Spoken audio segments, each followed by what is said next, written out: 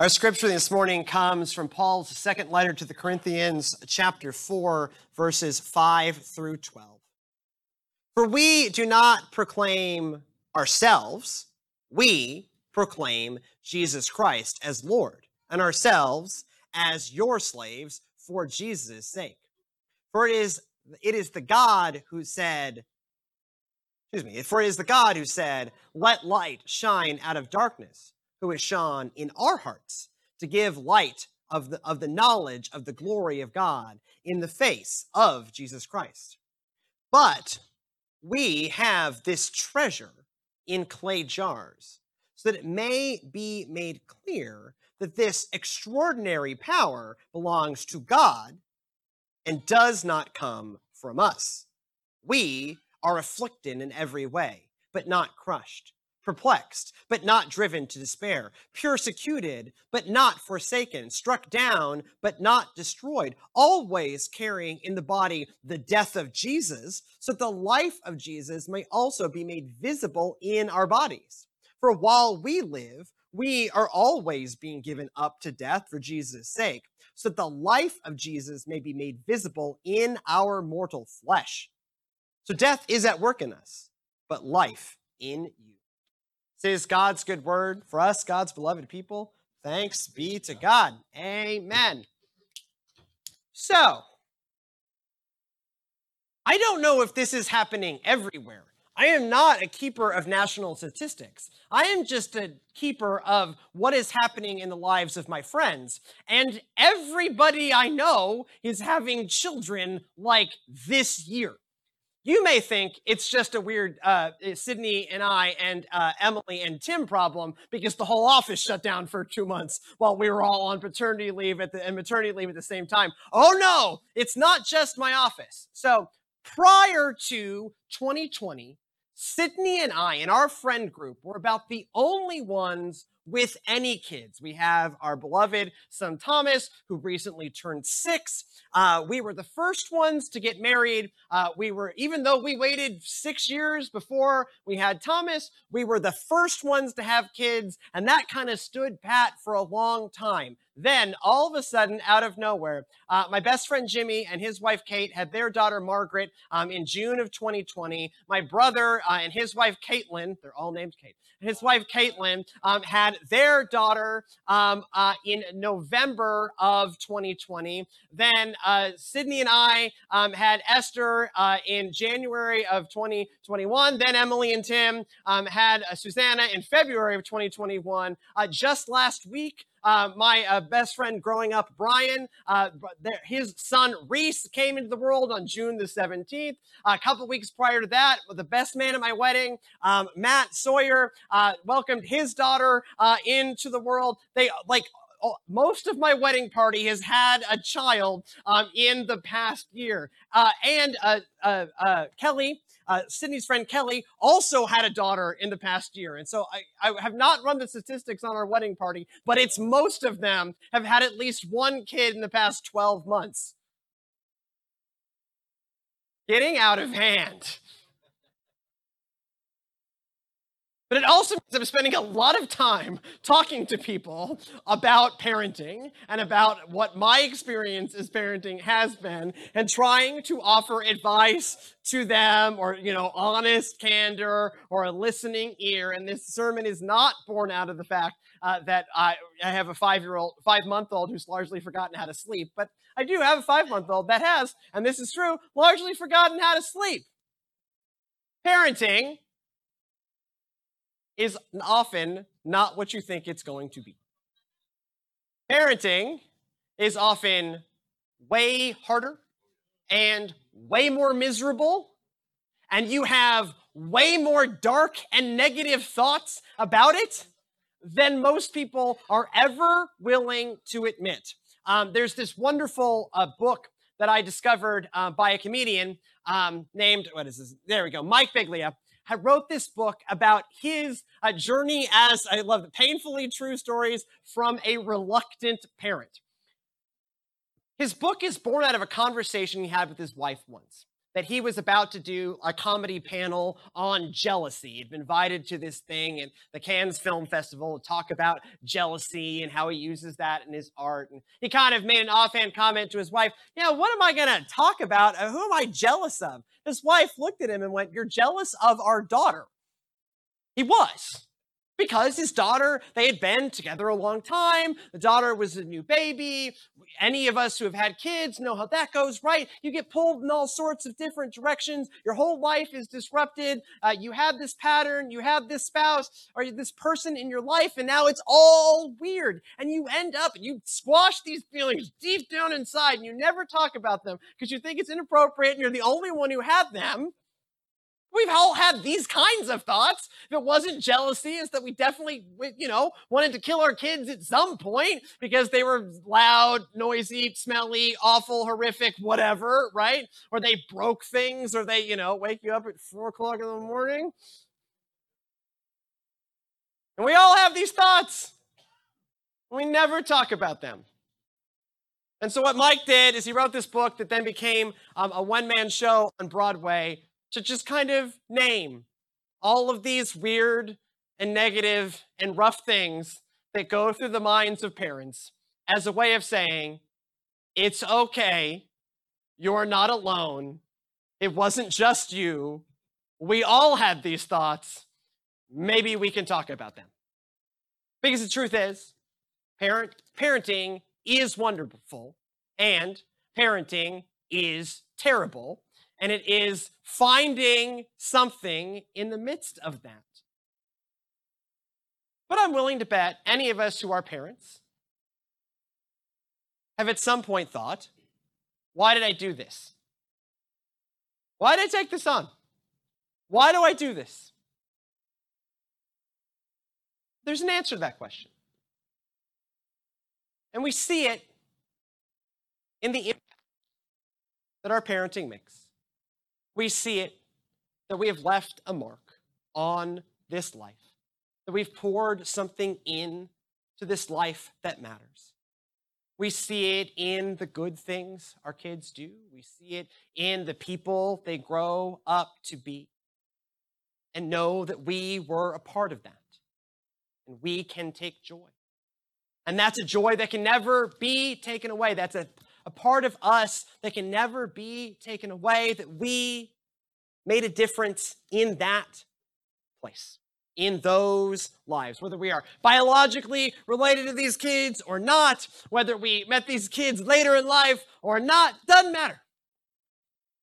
I have the opportunity to do a lot of funerals and memorial services. What's fascinating is most of what's talked about in those places is not their earthly accomplishments, is not how successful they were in their jobs, was not how good their quarterly reports were.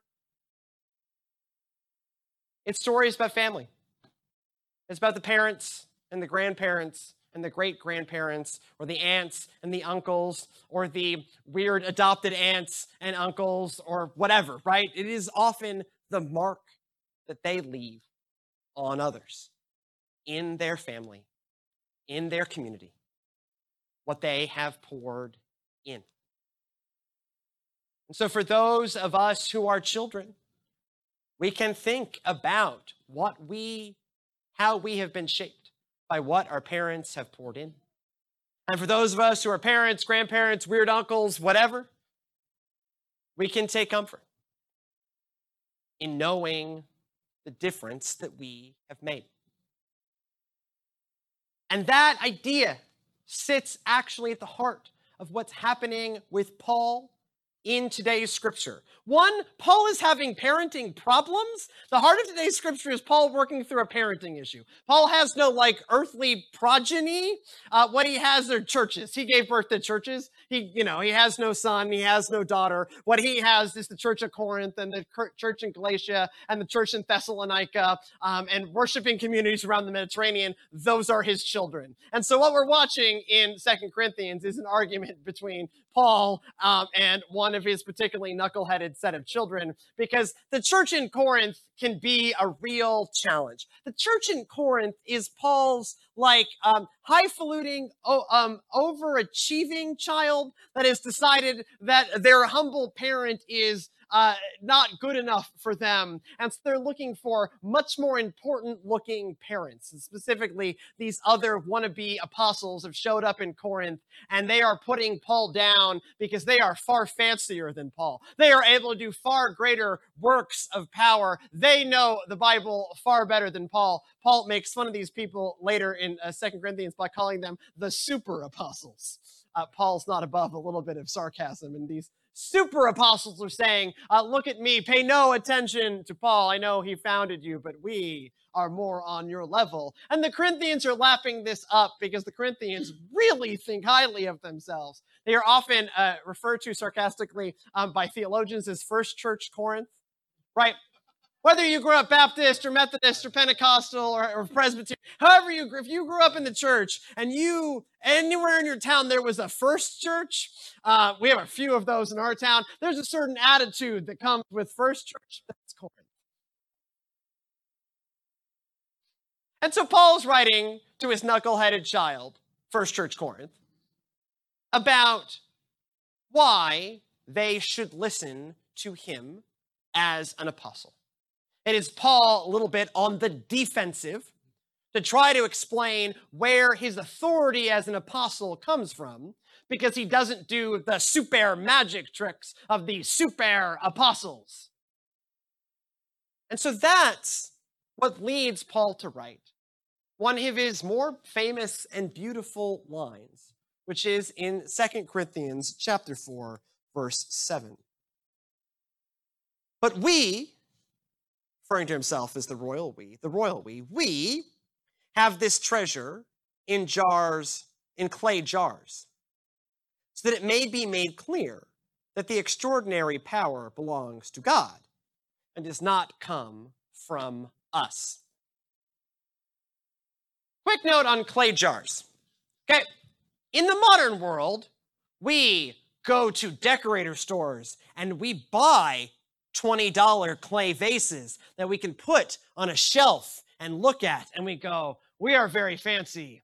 We have earthenware jars. Look how stylish we are. And when we find broken earthenware jars from the ancient times, we carefully dig them up. And then archaeology students have to glue them back together. And then we put them in museums. And then we walk through museums and go, clay jars, very fancy. In the ancient world, clay jars were not very fancy. They were takeaway Tupperware containers. They were the thing everyone had, that no one cared about, that gets chewed up eventually by either your microwave or your dishwasher or both. 3 years ago, a thing of queso came in, but you were never going to get rid of it because it's a Tupperware jar. It's a Tupperware container, and so then it rolls around the bottom of your truck until it melts the floor. Real thing that happened to me once. Clay jars are not fancy. It's a thing everyone had, that everyone used, that if they got broken, it didn't matter because you could just go get more takeaway from El Toro, and they were going to give you 6 of these things. Only 2 of them contained margaritas, right?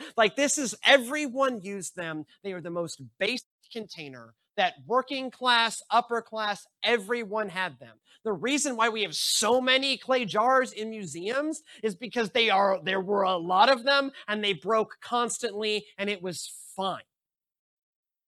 This isn't, look at me, I am a clay jar, here I am on a shelf.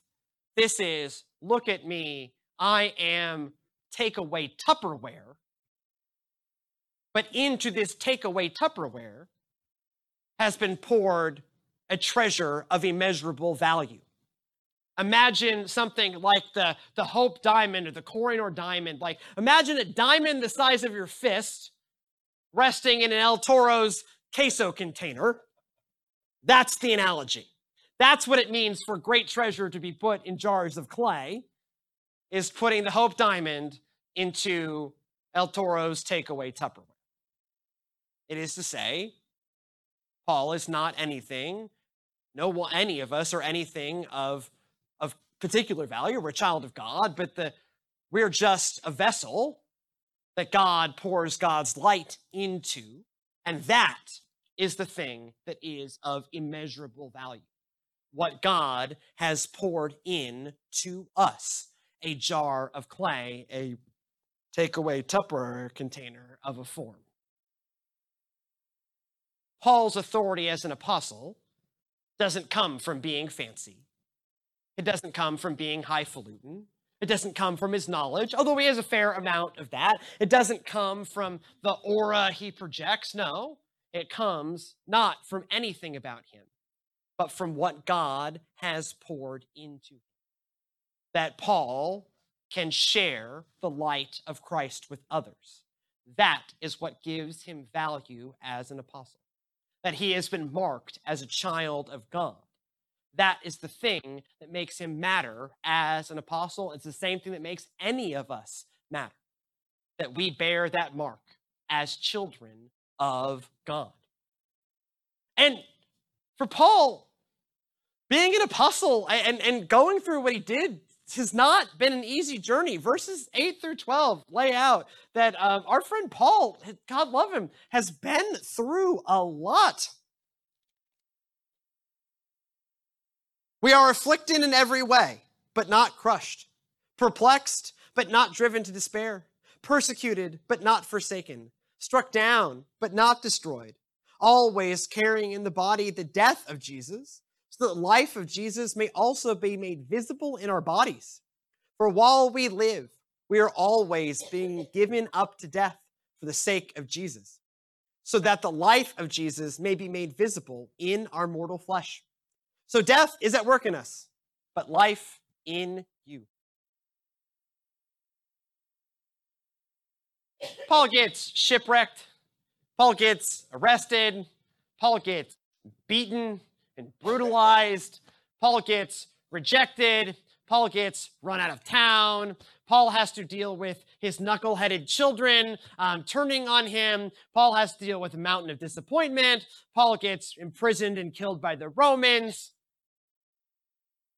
But in all of that, Paul sees that the most important thing doesn't go away. That he is perplexed, but not driven to despair. Oppressed, but not crushed. Persecuted, but not forsaken.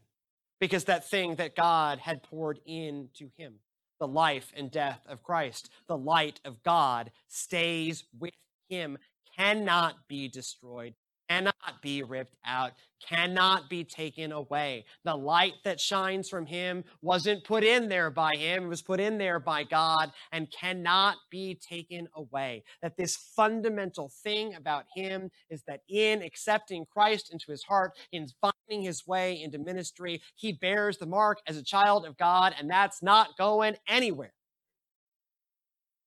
And so, the Christian life may not always look like we thought, much like parenting, being a Christian may not always look like we think it's going to, right? You hear, I am richly blessed, and that is true. And then you think, all my problems will go away. Not quite. So sometimes you will be crushed.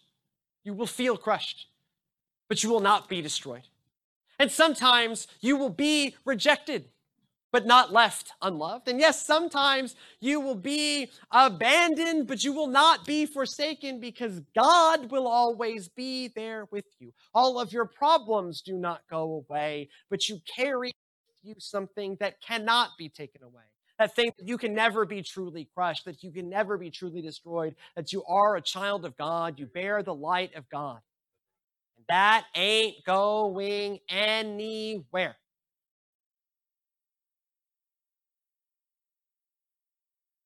You bear within you something eternal and beautiful that cannot be destroyed.